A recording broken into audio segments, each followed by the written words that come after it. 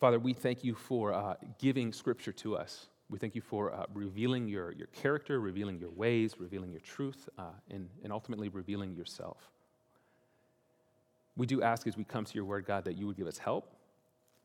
Lord, we know that we have some things that are barriers in our way when we come to your word. There is the barrier of understanding. Sometimes we just do not have the spiritual wisdom and insight to understand, and then sometimes we have pride operating in our hearts where we do understand but we don't want to understand, or we do understand but we don't want to receive. And so God, I just pray that you would help each of us, myself included, Lord, that we would receive the truth of your word, knowing that you give it to us in love, you give it to us in care, you give it to us in tenderness, because you desire for us to follow you, to flourish, and to display your ways and your kingdom. And so, God, help us to be receptive to your word. Help us to be humble and contrite. Lord, that we would posture ourselves under your authority, which is spoken to us through Scripture. Help us also, God, not to just come and understand this text, but to understand it and to understand it robustly, which means seeing Christ in it, which means seeing Christ as the centerpiece, seeing Christ as the hero, seeing Christ as the one that we must look to, the one we must trust in, if we were to walk in the wisdom, in the ways of this passage. So God, come and do all of those things for those of us, Lord, that are anxious, that are carrying burdens, Lord, that are weighed down by our sin, by our guilt. God, would you bring relief through this text or through the preaching of Christ? Would you come and would you meet with us? We know that you will. You promise your word does not come back void. And so, God, we trust that you will do great things in each of us, Lord, through your word. We pray this in Christ's name. Amen. We are going to look at a very large section of Scripture this morning. And it's a very large section of Scripture because this section of Scripture is written to a group of people who were very, very, very confused. So to set some context and trajectory for what we're going to look at this morning, we're looking at the letter that the Apostle Paul has written to the Corinthians, a church in a diverse, densely populated global city where really anything went. And in the midst of this church, the Apostle Paul comes, preaches, or in the midst of the city rather, the Apostle Paul comes, preaches the good news of Jesus, and God works in power so that many people in the city of Corinth receive the good news of Jesus, and a church is birthed. And as this church is birthed, there are all sorts of challenges because these Corinthians, even as new believers, even as disciples of Jesus, they struggled with the tension of following the wisdom of Corinth, the wisdom of the world, and following the wisdom of God, the teachings of Jesus. And so they struggled deeply. As we've looked at this letter, we've seen them deal with division and factions within their church, where some people said, I only roll with Paul and his preaching, and other people said, well, I only mess with and roll with Peter and his preaching, or you know what, I only rock with Apollos and his preaching. And there were divisions and factions within their church. They were following the ways of the world, which said, identify by your tribe rather than the ways of God. They struggled with greed. They struggled with asserting their own rights, which led to them suing one another within the church over trivial little things. They struggled with what does it look like to follow Jesus in a highly expressive and immoral and kind of anything goes sexual context like first century Rome. They struggled with that, and so the Apostle Paul writes to them in chapter 5 saying, no, it is not good for this man to be with his stepmother. This is not good. This is not the way of Jesus. And so he lays out a sexual ethic for them in chapter 5 and chapter 6. And now we step into chapter 7.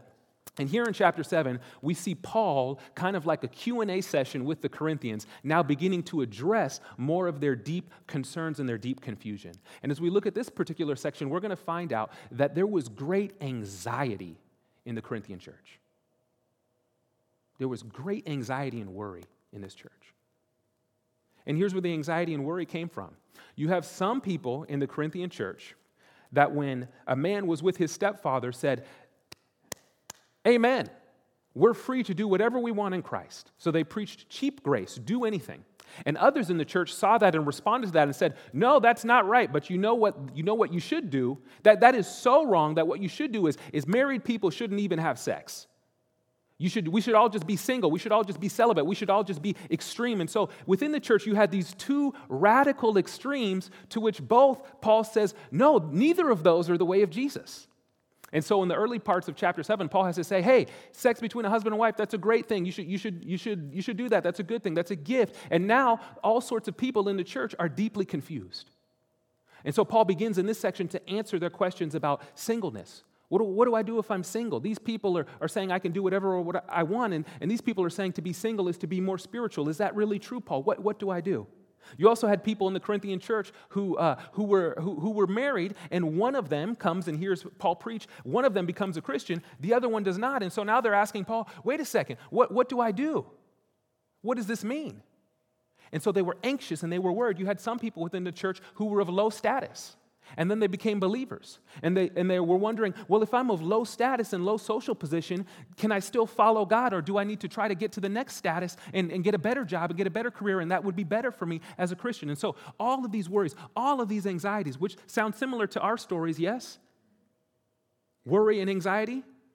And so Paul begins to speak to all of these different various things that kept the Corinthians tossing and turning with fear and concern, particularly around marriage and singleness, but also around vocation and position. This text is deeply important to us because we battle this constant cycle of feeling like we need to get to the next thing in life in order for life to really matter. That's what the Corinthians were dealing with as well. And so this text is given to us by God to help free us from various anxieties and allow us to channel our concern away from worry and towards devotion. So let's jump into the text. We're going to look at a big portion, walk through it in sections, and hopefully God will give us insight and will achieve through this text the aim of freeing us from worry and helping us towards devotion. Chapter 7, verse 6, the Apostle Paul says this, "Now, as a concession, not a command, I say this, I wish that all were as I myself am, but each has his own gift from God, one of one kind and one of another." So Paul is saying, I wish everybody was single, but both singleness and marriage are a gift. Paul begins to address the different concerns in the church. Verse 8, "To the unmarried and to the widows, I say that it is good for them to remain single as I am. But if they cannot exercise self-control, they should marry. For it is better to marry than burn with passion. To the unmarried, I give this charge, not I, but the Lord." So Paul is saying here, Jesus himself has said this for us. I'm pulling from Jesus' quote. "The wife should not separate from her husband, but if she does, she should remain unmarried or else be reconciled to her husband. And the husband should not divorce his wife. To the rest, I say, I, not the Lord." Paul says this is authoritative, but Jesus himself did not directly say this, but it is still authoritative as I am his apostle. "I say that if any brother has a wife who is an unbeliever and she consents to live with him, he should not divorce her. If any woman has a husband who is an unbeliever and he consents to live with her, she should not divorce him. For the unbelieving husband is made holy because of his wife, and the unbelieving wife is made holy because of her husband. Otherwise, your children would be unclean, but as it is, they are holy. But if the unbelieving partner separates, let it be so. In such cases, the brother or sister is not enslaved. God has called you to peace. For how do you know, wife, whether you will save your husband? Or how do you know, husband, whether you will save your wife? Only let each person lead the life that the Lord has assigned to him and to which God has called him. This is my rule in all the churches.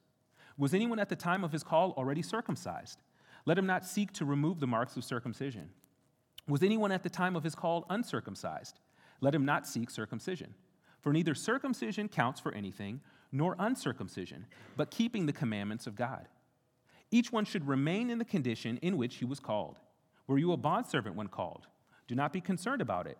But if you can gain your freedom, avail yourself of the opportunity. For he who was called in the Lord as a bondservant is a freedman of the Lord. Likewise, he who was free when called is a bondservant of Christ. You were bought with a price. Do not become bondservants of men. So, brothers and sisters, in whatever condition each was called, there let him remain with God. Now, concerning the betrothed or the engaged, I have no commandment from the Lord. So Jesus did not directly say something, but I give an authoritative teaching as an apostle. But I give my judgment as one who by the Lord's mercy is trustworthy. I think that in the view of the present distress, it is good for a person to remain as he is. Are you bound to a wife? Do not seek to be free. Are you free from a wife? Do not seek a wife. But if you do marry, you have not sinned. And if a betrothed woman marries, she has not sinned. Yet those who marry will have worldly troubles. Amen? And I would spare you that. This is what I mean, brothers and sisters. The appointed time has grown very short. From now on, let those who have wives live as though they had none, and those who mourn as though they were not mourning, and those who rejoice as though they were not rejoicing, and those who buy as though they had no goods, and those who deal with the world as though they had no dealings with it. For the present form of this world is passing away. I want you to be free from anxieties. The unmarried man is anxious about the things of the Lord, how to please the Lord. But the married man is anxious about worldly things, how to please his wife, and his interests are divided. And the unmarried or betrothed woman is anxious about the things of the Lord, how to be holy in body and spirit. But the married woman is anxious about worldly things, how to please her husband. I say this for our own benefit, not to lay any restraint upon you, but to promote good order and to secure your undivided devotion to the Lord. If anyone thinks he is not behaving properly towards his betrothed, if his passions are strong, and it has to be, let him do as he wishes. Let them marry. It is no sin. But whoever is firmly established in his heart, being under no necessity, but having his desire under control, and has determined this in his heart, to keep her as his betrothed, he will do well. So then, he who marries his betrothed does well, and he who refrains from marriage will do even better. A wife is bound to her husband as long as he lives, but if her husband dies, she is free to be married to whom she wishes, only in the Lord.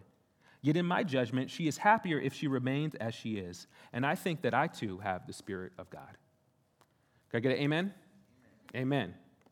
Big chunk of scripture for us. Let me walk through the various people that are spoken to and then do some application for us, because we don't have exact parallels for all of our situations, but we do in some ways. And the central idea that is driving this text is deeply helpful to each of us, I believe. So notice the first thing that Paul is going to do for us in verse 7.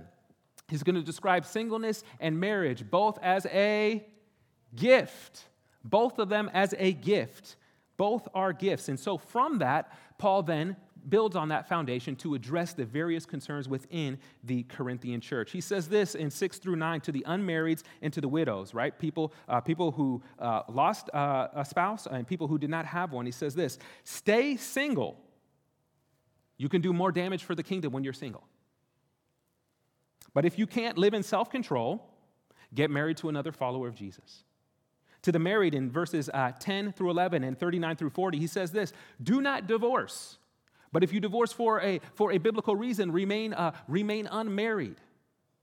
Don't divorce for an unbiblical reason and then get married again. You're really committing adultery by doing so. Don't do that. And then one of the most interesting sections, verses 12 through 16, to the situation that was probably common in Corinth, common enough to occur here in the letter, that you have two people, two married folks. One of them becomes a disciple of Jesus and now begins to wonder, what does this mean? Because I became a Christian, but she's not, or she became a Christian, but he's not. What does this mean? What do I do? And Paul then says this to them. If your unbelieving spouse, who knows that you just became a believer, if they're okay with that and they don't want to separate from you, stay married. Don't cause trouble. Continue. Stay as you are. And notice the reason he says for this. He says, your sanctification, your holiness, in a strange way, will rubs off on them. I think the Corinthians were concerned that if I am now a believer and this person is not a believer and we're married and we have this intimate relationship, look at what we just talked about the last couple of weeks, that sex, according to the Christian vision, is not just biological and casual, but is spiritual and sacred, as we talked about last week. The Corinthians were then wondering, well, does that mean that we are now impure because of this marriage? And Paul says, no, actually it works a little bit the other way, that your holiness, that your position in Christ begins to impact the marriage, it begins to rub off on them, so that Paul can say that they are made holy through you. Now, this doesn't mean that they have salvation, because later in 16 he says, how do you know? You might lead to their salvation. But there is some sense in which, in this circumstance, there is a kind of rubbing off of the sanctification on the other, so that this marriage does not look unclean in God's sight, but looks clean. Now, we don't take this and say, well, I'm just going to marry whoever I want and do whatever I want. No, we got to look at exactly what the Apostle Paul is saying here, but he is bringing comfort to the particular Corinthians in this situation. Then we get verses 17 through 24, where Paul begins to speak into the Corinthians' vocations, into their careers, into their social positions, into the jobs that they worked. And Paul says this, to those in social, cultural, and vocational positions, the place where you were when God called you, when God drew you to himself, when God helped you to understand the gospel, when God gave you faith to see Jesus as he truly is, in the position that you were, you are free to remain there. You do not need to gain a new position or to gain a new status or to gain a higher cultural position in order to now become clean to God. God saved you just where you are, so remain there with him. Paul doesn't say this to hold them down and hold down ambitions. Paul says this to relieve their anxieties.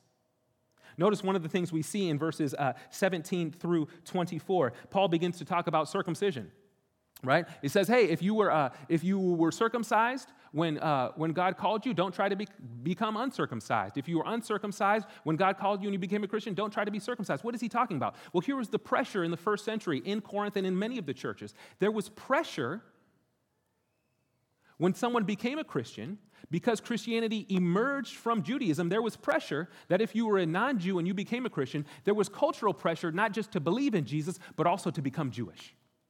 And the biggest mark of that was to be circumcised, following the pattern of Abraham. So here you have in Corinth all of these believers who are not Jewish, who come to know Jesus, and there's many other Christians in their church who are saying, oh, you're following Jesus now. Cool. When are you going under the knife? When are you going to get really devoted to Jesus? When are you really going to become a disciple of Jesus? When are you going to reach the next level of discipleship and devotion? Because it's not enough to simply believe in Jesus. You need to really follow him robustly. You need to become like Abraham. And so do you see how that would lead to anxiety for the Corinthians? Imagine this. Imagine a new Christian comes into, imagine somebody hears the gospel for the first time. They become a Christian. They believe in the gospel. And then next week when they come back, you meet them, you find out, oh, you're a believer now. Oh, cool. Awesome. Well, let me tell you this. This is what you need to do. And it's nothing about obeying God, but it's about a style of dress. It's about a way of talk. It's about a cultural assimilation, right? Think of the anxiety and the pressure that you would be placing on them.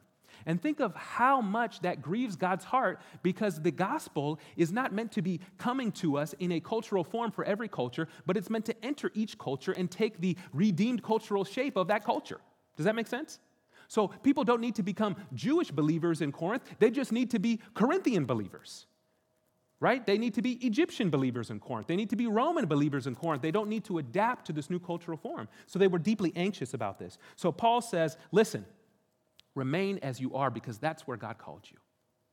To the engaged and the single couples in 28 through 38, Paul says this again, remain as you were. So if you were engaged before you became a believer, continue to be engaged. Unless they think Christians are weird and they leave you, then that's okay. But if you were single when you became a Christian, remain single. It's all right. Remain where you are, because guess what? God is with you right there. He's seeking to calm their anxieties. This is the big why of the passage. If we look at verse 32 and 35 in conjunction, we get a saying that sounds like this. I want you to be free from anxieties, verse 32. And here's why, verse 35. I say this for your benefit. I want you to be free from anxieties, not to lay any burden upon you, but to promote good order and to secure your divided devotion to the Lord. Here is our big idea, a big thing for us to see. That worry and anxiety derails our devotion to God. Worry and anxiety derail our devotion to God. And there is almost no place in which we become more worried than when it comes down to singleness, marriage, and our career. And anxiety over singleness, anxiety over marriage, anxiety over our career and our social status creates an overflow of worry in our lives that derails our devotion to God. And God, in his loving, fatherly care, wants us to be free of those anxieties in order that we might enjoy him and live a life of devotion to him. Particularly in this passage, we see this in the relation to singleness, that singleness and marriage are both callings and gifts from God in which we are to display devotion. So if God wants us to be free from anxiety and worry, and yet we are racked with anxiety and worry, how does this happen? I want to show us a couple of things. I want to show us the problem. Here's what happens, right? Devotion to God is derailed by the worries of life. Here is the problem with worry. Here's what was plaguing the Corinthians. Here's what plagues us, is this. What actually occupies our thoughts and drives our lives is not the idea of devotion to God, but it's the worry of what's next. We are constantly thinking about the what's next of our lives. Our devotion is derailed by worry because we think of what's next in my life, how do I achieve the thing that is next, rather than how do I be faithful and present right here. This is the great challenge for us. We get so distracted from stewarding our current season of life because we are so anxious about achieving the next season of life. Anyone deal with this? Right? We see this when we look back with nostalgia on our lives, when we think maybe a senior year of high school, right? And a time where you're looking to the next transition in your life or different points of your life where you're looking to the next thing. And then you look back in retrospect and you realize that time period was so sweet and so special. And I totally missed it because I kept thinking about the next thing. The Corinthians were deeply, deeply concerned. How do I get to the next thing? If I'm enslaved, how do I get free, like Paul said? Or if I'm of low class, how do I become free? Or if I'm married, how do I become single because people said that's holy? Or if I'm single, how do I become married because these people say that's better? What do I do? Help me, help me, help me, help me. And they're racked by so much anxiety that it never crosses their mind to think about, how do I use this time of my life, this position in my life, to be devoted to Jesus right where I am?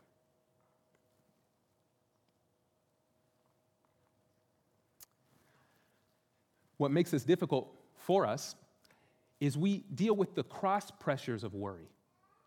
What I mean by that is we deal with worry and anxiety coming to us in all sorts of angles and all sorts of ways. Right? One of our biggest anxiety and worry problems, if you're anything like me, your biggest anxiety and worry problem comes from yourself. Right? You have internal anxiety and worry. But the other thing that makes us deeply challenging is we also have external anxiety and worry as well. Right? So we get a double dose. So within us, we think to ourselves, when will I arrive at this stage and I'll feel a little bit more complete? If I'm single, and if I get married, I'll feel better. And then we have external pressure. We have societal pressure that says, well, once you reach this level, then you've really made it. Similar to how the Corinthians are dealing with the idea of circumcision and uncircumcision. If you become circumcised, then you're really a devoted believer, right? We deal with internal worry, but also external worry and pressure as well. If you're single, you probably caught this. If you're single and you've been around churches, not this church is perfect, but if you're single and you've been in other churches, you've caught this idea, this subtle, unspoken thing probably, and I apologize on behalf of those other imperfect churches. I apologize on their behalf. You felt this in all seriousness, right? You probably felt to some degree that to be single is to be second class, and then to be married is to become whole. And then to become married and to become and have kids is like to be really whole. Like, oh, you done made it now. You'd have come out of the Christian ghetto and you really made it. Right? This idea that these different stages of our lives are when things really begin to happen. Right? And that cross pressure of worry derails our devotion to God. We begin to think about this. We begin to think of how can I achieve that next thing in my life, whatever that is, more than how can I be present to Jesus right where he's placed me. Right where I am right now. Worry derails devotion.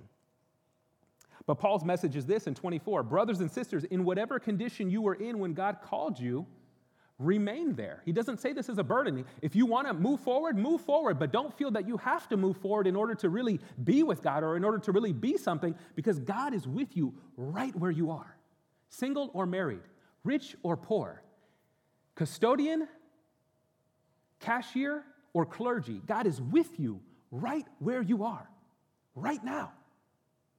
Paul says to the Corinthians to calm their anxieties and to increase their joy in God.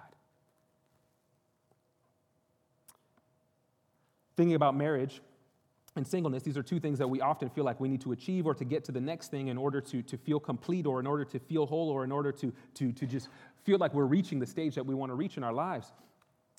There is a joke among seminarians that builds from this passage, this idea that singleness and marriage are a gift, but people say, yeah, they're a gift, but singleness is a gift that nobody wants.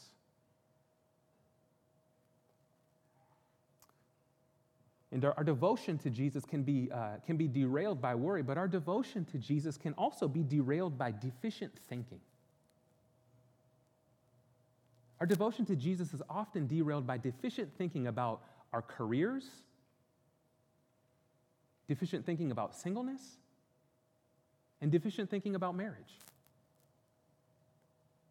Jesus may I remind us, Jesus himself was a single man, was he not? And was he not the most fulfilled? Was he not the most embodied? Was he not the most engaged? Was he not the most compelling? Was he not the most interesting man? Tell that Dos Equis guy to back off. Was he not the most interesting man and most compelling person to walk God's earth?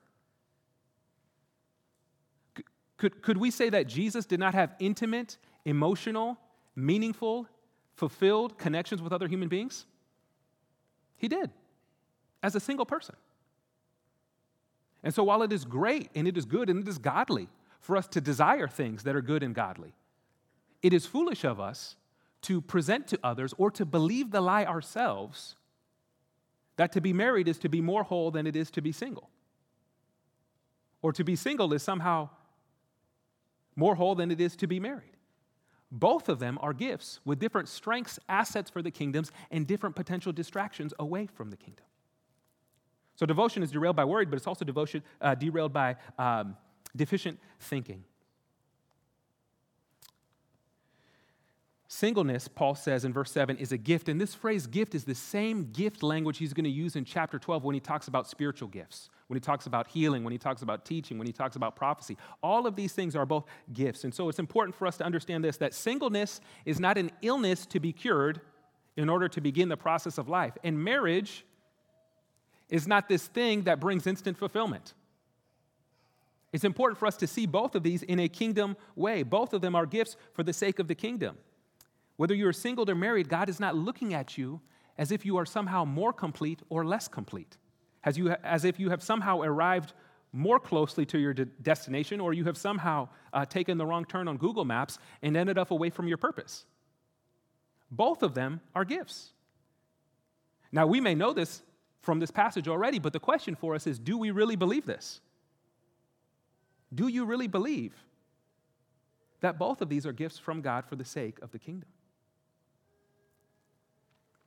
According to the New Testament, the relationship where love and community matters the most, its highest expression of that, is actually not the marriage relationship, but is the relationship of the local church. We need a rewiring in our thinking in order to calm the waters of anxiety. So I want to talk about how Paul says singleness and marriage are both gifts and what this looks like, the specific assets and the specific distractions that lead us away from devotion, what they each look like. Singleness, Paul says this, it's specific assets, right? Paul says this, less worries. Less worries. 32, more kingdom capacity. It says that the married man or woman is distracted, right? Anxious about the things of the Lord, how to please their wife, but the single man or the single woman is anxious about the things of the Lord. How to please Christ, how to follow Christ, how to make an impact for the kingdom, how to disciple others, how to pray, how to give, how to serve, how to love, how to be engaged in their community. There is an inherent gift in singleness that leads to an inherited capacity to make a massive difference for the kingdom of God and to be devoted to Jesus in a unique, singular way. It's part of the gift and asset of singleness.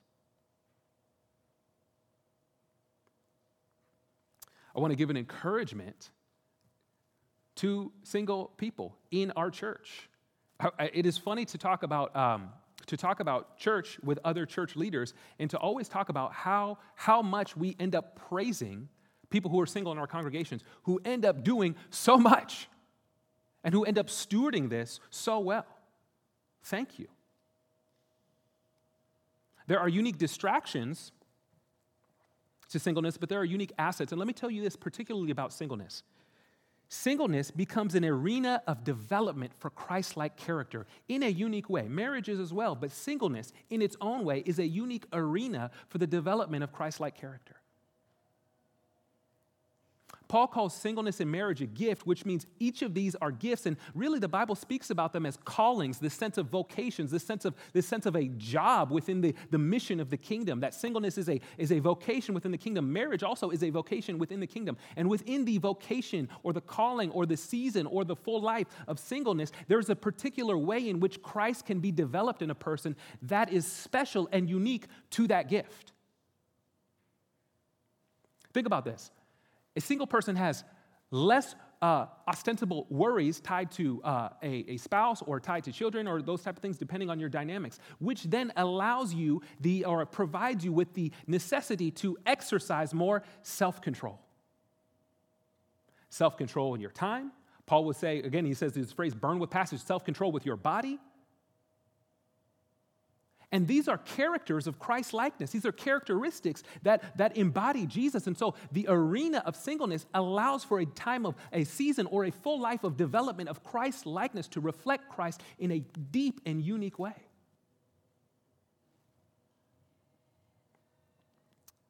The distractions of singleness, we know.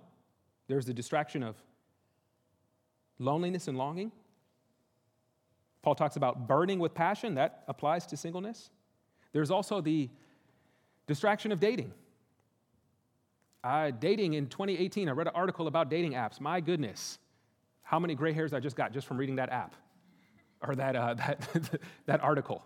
I don't want to get near the app, but reading that article, how many gray hairs I just got. So there are many distractions that take us away from devotion to God, but there are many assets within this gift as well. The assets of marriage, according to this passage, are none. Right? There are really none in this passage. There are many in the rest of the New Testament that Paul says, but really in this passage, there's not that many. There's really not much that he outlines here, right? Because he is trying to make a particular point to these particular people, but there are many throughout the New Testament. We know this, that the asset of marriage is not so much fulfillment, but it is really this, modeling the relationship between Christ and the church as the married couple puts on display the grace and the forgiveness, the love and the service that reflects Jesus to his people. But Paul here is really focused in on the distractions of marriage, which helps us because oftentimes this is what we do in our deficient thinking. Oftentimes we only think of the challenges of singleness and the blessings of marriage. We do not think of the blessings of singleness and its challenges as well as the challenges and blessings of marriage. We think only of the challenges of what it is to be single and the blessings of what it is to be married. And so then we create this sort of second class here and this sort of first class cabin over here from our deficient thinking. What are the distractions of marriage? Notice what Paul says. You are distracted by worldly things. Your 401k, your savings account. You can idolize your spouse. You can idolize your family. You can fixate on, well, when we get this next house, we'll feel complete. Or when our kids are finally sleeping, then we'll be this. Or when we finally do this, we'll be this. And you get so fixated on all of these things, which are good and fine in and of themselves, but they fixate upon your mind so that now you have no longer thought about, well, what does it look like to devote myself right now to the Lord? Because of the anxieties and the stresses of marriage and this world. Paul shows us in this passage that marriage has more potential worldly distractions than singleness. So the question for us becomes this: what distractions right now are derailing you from being faithful to Jesus in the present?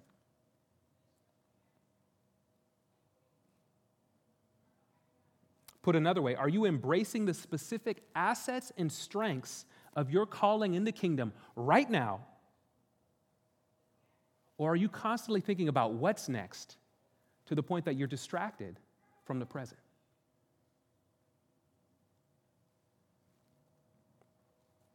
Here is the root of this problem of worry. The root of our divided devotion is not that marriage is bad or good and singleness is bad or good, but really the root of it is this idea, this belief within us that we become fulfilled through achievement. That if we were to achieve the next thing, if we're single, achieving the next thing might be being married, or if we're married, achieving the next thing might be getting that house or getting that raise or getting your organization to really recognize you, to put you in the position that you should be in, so all the other jokers can take orders from you and the company can finally be in the green, right? Okay? That idea that through achievement, fulfillment, peace, wholeness will come through gaining the next thing. Moving to a different city, I'll finally feel this way. Getting out of this house, I'll finally feel this way, right? Finishing the program, oh my goodness, I'll finally feel this way, right? We think that the next thing will bring us the very thing that we're longing for. And we need to take a lesson from Greek philosophy. Do we know our friend Sisyphus? Do we know our friend Sisyphus? Yes or no? We don't, okay. Okay, how about that? We'll dumb it down. I thought you guys were really smart. We'll dumb it down. Do you know what a rock is? A rock? We don't know what a rock is. Okay, what is more basic than a rock? No, we know what a rock is. Yes? Can I get a yes? All right, wake up. All right, we know what a rock is. Now, imagine a big rock, very big rock. And imagine rolling that big rock up the hill and feeling like, yes, I got it up the hill where it's supposed to be. And turning back to leave, and the rock rolls back down. And you say, okay, this is not as planned. Let's roll it back up again. Roll it back up again. Got it, set, little stopper blockers or something like that, paperweights, leave, rolls back down. Let's get it again, roll back up. That is what we do when we buy into the idea that the next thing will help us feel a little bit more whole than we felt before. Moving from single to married, I'll feel better.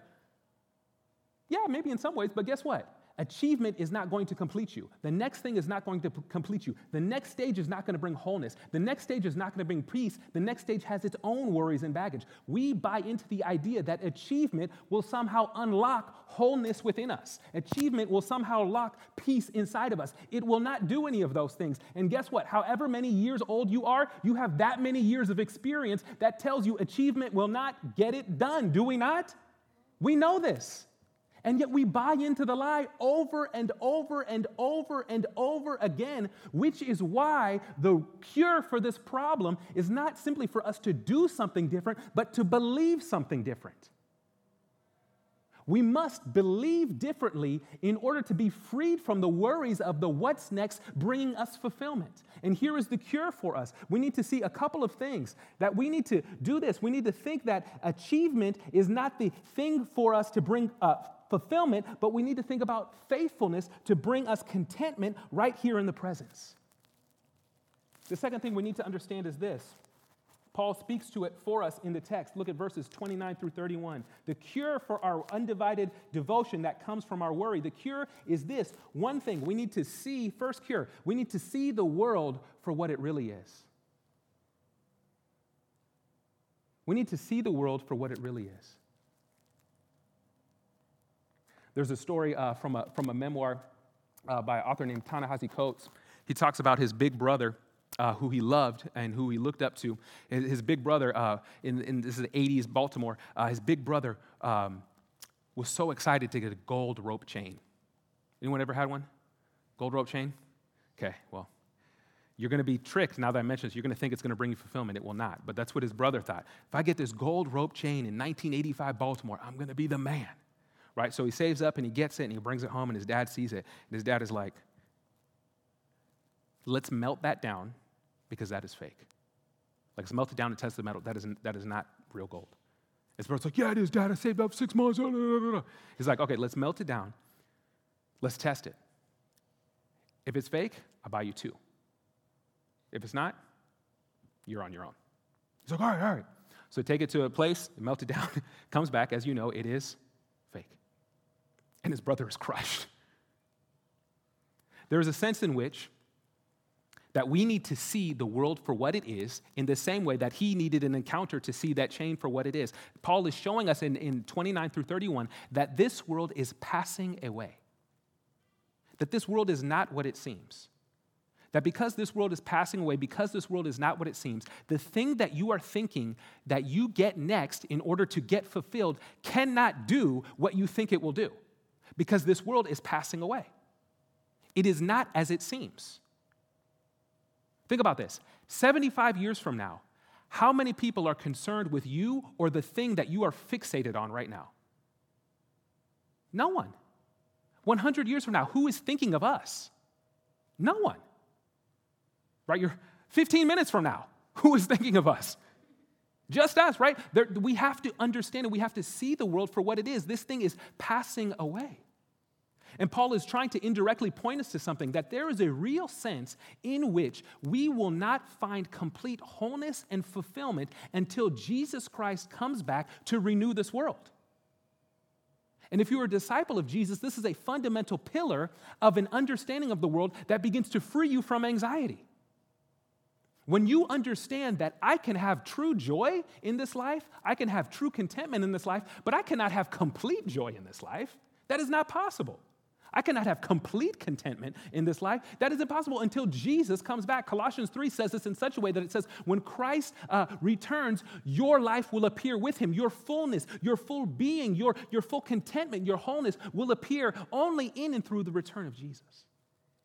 So we must see this world for what it is.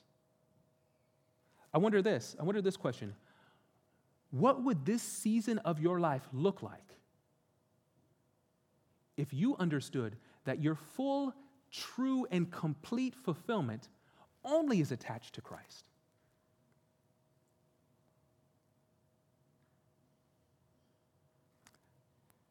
How would that change the worries and anxieties that are keeping you up at night? See, here's one of the cures for worry that derails our devotion. We need to shrink our worries down into proportion, and we need to inflate our dependence upon Christ. When we remember that the world is passing away, our worries begin to shrink into proportion. They don't disappear, but they shrink into their proportional size, and Christ becomes inflated in our minds, bringing his peace, bringing his presence, bringing his grace. The second thing that we need to do is this. We need to deny the lie that says, once I finally do blank, then I am really blank. We need to fight off the lie of achievement as bringing wholeness.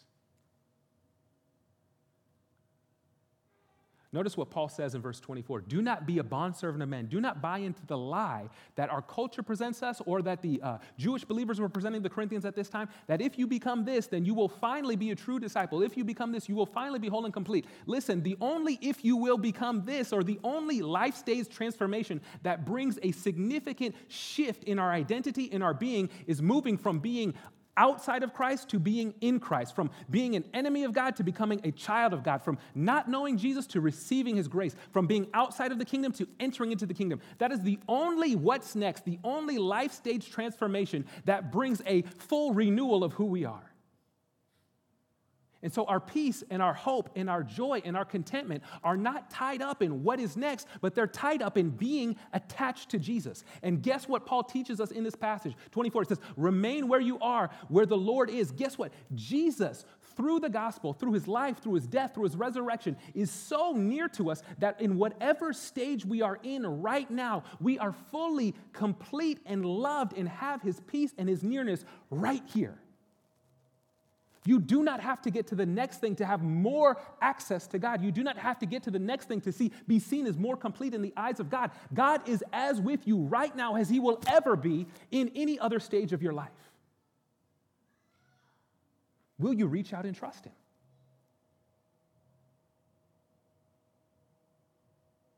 Will you say, shh, to the lie that says, when you get to what's next, life will feel more whole? Will you rebuke that lie in the name of Jesus?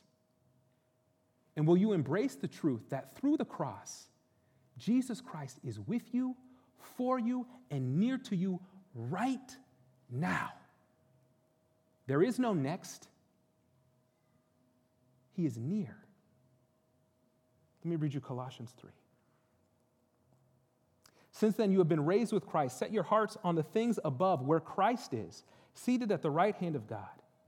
For you have died, and your life is hidden with Christ in God. When Christ, who is your life, appears, then you also will appear with him in glory. Marriage will not fulfill you, though it is a gift. Talk to how many married people and find out how many married folks are lonely. Marriage is not the cure for your loneliness. The flexibility of singleness, though it is a gift, is not meant to fulfill us. Christ is our all. Christ is our hope. Christ is our peace. Let us trust in him, hold to him, and be devoted right now in the present, whatever stage God has us in. Let's take a moment to respond in silent prayer and confession. I would encourage you in this moment to go before God and say, God, what do you have for me from this text? If you're here and you're not a Christian, I would encourage you, if you feel comfortable, to simply ask and say, God, if Jesus is true, if any of this is real, would you make this known to me? Let's pray silently, and I'll pray aloud as we continue to worship.